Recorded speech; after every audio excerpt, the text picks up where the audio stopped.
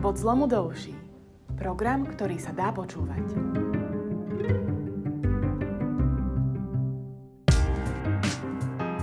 Čakajú nás zlomové voľby. Ľudia rozhodnú, či pôjdeme cestou pozitívnej zmeny alebo cestou korupcie a fašizmu. Som Miro Vrblavý a viem, že Slovensko môže byť férovou krajinou pre všetkých. V koalícii PS Spolu vieme ako na to. Ak si nechcete čítať 240 strán našich opatrení, toto je podcast pre vás.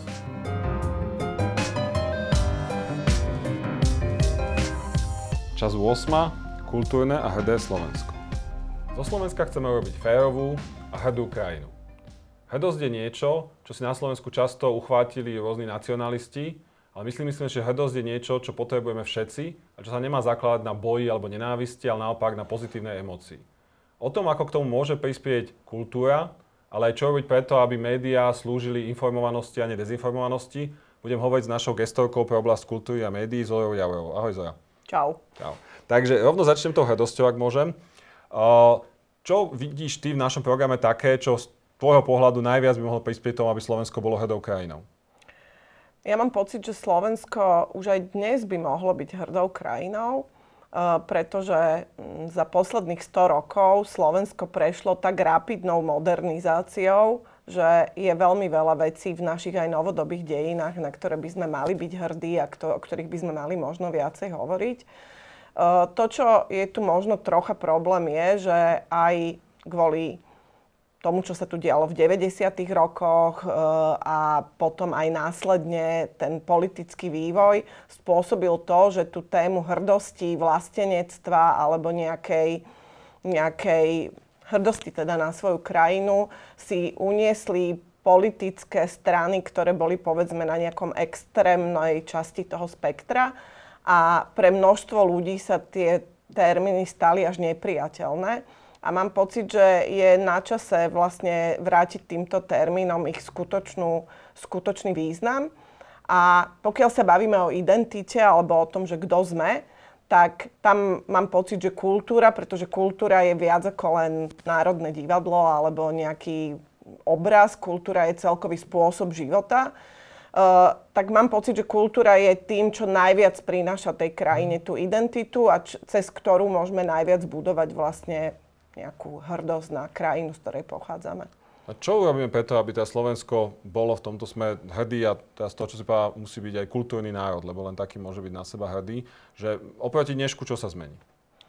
Tak všeličo treba zmeniť v kultúre, ale mám pocit, že možno taká najdôležitejšia vec, ktorá v tom našom programe je a ktorá tam preniká rôznymi opatreniami, je to, že my chceme, aby každý človek na Slovensku, bez ohľadu na to, kde žije, či žije v malej dedinke alebo žije v ktorejkoľvek časti Slovenska, mal možnosť kultúrne žiť vo svojom každodennom živote, mal možnosť prístupu k kultúre, mal možnosť prístupu k nejakým tvorivým aktivitám a aby to nebolo vlastne len aby kultúra nebola len nejaký zákusok po nedeľnom obede, ktorý si veľa ľudí nemôže dovoliť, ale aby to bolo súčasťou ich každodenného života. Čo je napríklad taká konkrétna vec, ktorú preto štát môže urobiť? Že keby sa nám to vo februári podarilo, že čo zmeníme tak, aby naozaj v každej tej dedine napríklad bol kultúrny dom, alebo aby mali viac aktivít, ako majú dnes? Je to cez granty, alebo akým spôsobom? Tak ono sa to dá zmeniť cez viaceré opatrenia.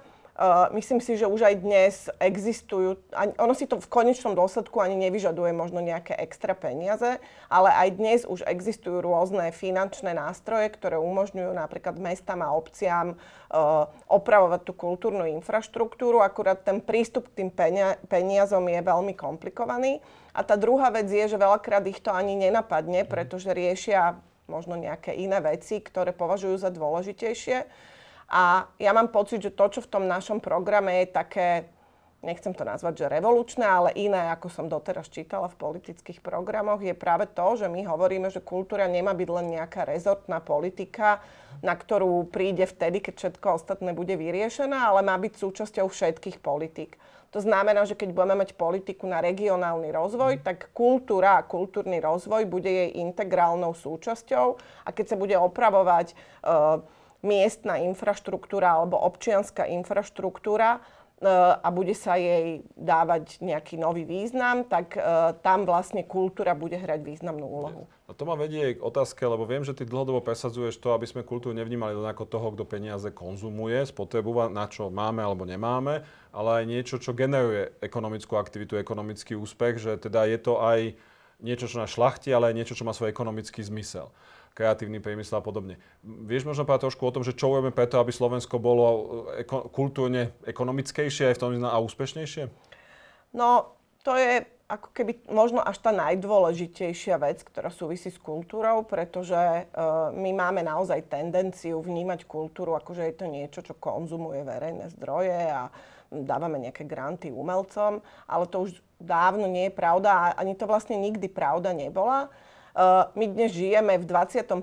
storočí, kde sme prešli niekoľkými zásadnými reformami svetovej ekonomiky a keď sa zamyslíš nad tým, že kde je dnes najviac peňazí v rámci nejakej tej globálnej ekonomiky alebo tých inovatívnych častí, tak je to v tých oblastiach, ktoré sú založené ako keby na ideách. A idei sú výsledkom nejakej kreatívnej tvorivosti. To znamená, že to, čomu hovoríme kreatívna ekonomika, alebo ekonomika založená na ideách, priamo súvisí so schopnosťou ľudí vytvárať nejaké kreatívne produkty.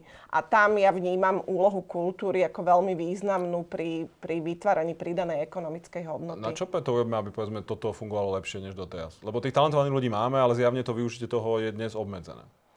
No v prvom rade si to uvedomíme.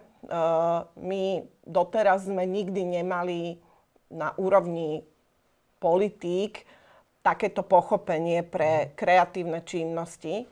A tie pokusy, ktoré tu boli doteraz, skončili veľmi... Už sme vedomí, povedzme, že sme mesiac vo vláde, odprednášaš to ministrom, kolegom a teraz čo ďalej s tým?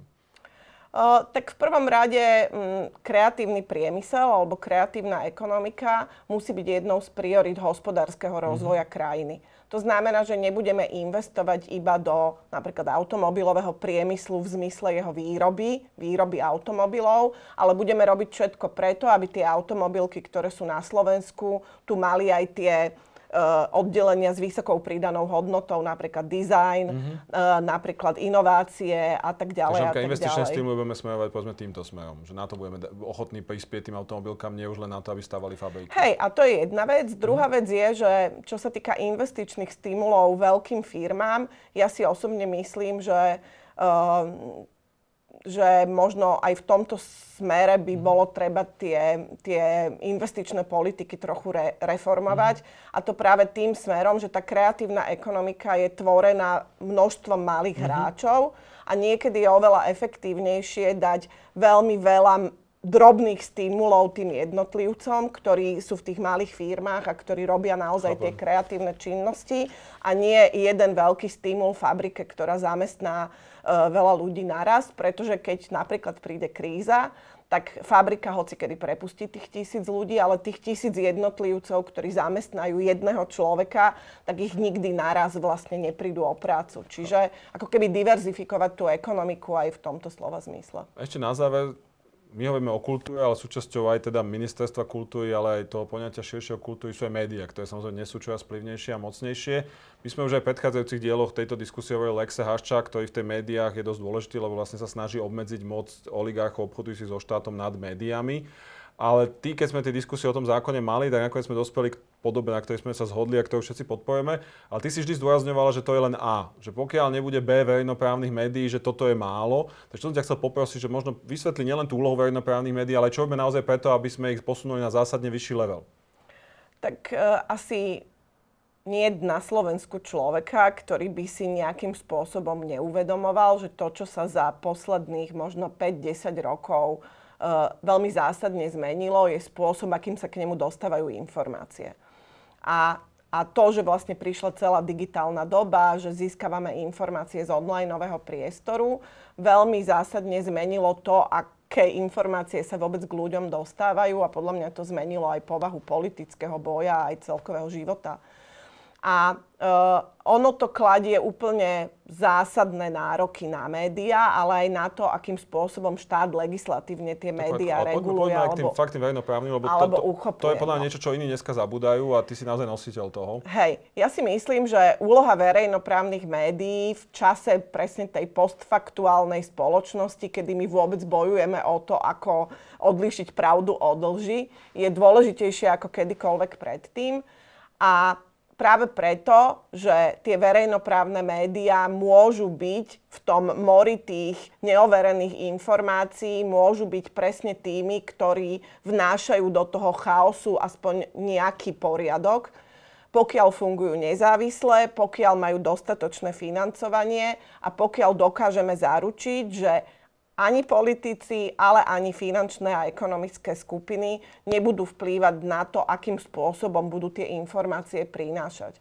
A to je niečo, čo znamená samozrejme aj predefinovanie toho, čo znamenajú médiá v digitálnej dobe. Znamená to aj zásadnú reformu fungovania tých verejnoprávnych médií. Aby som možno vysvetlila, rozprávame sa o RTVS a TASR v súčasnej podobe slovenských médií.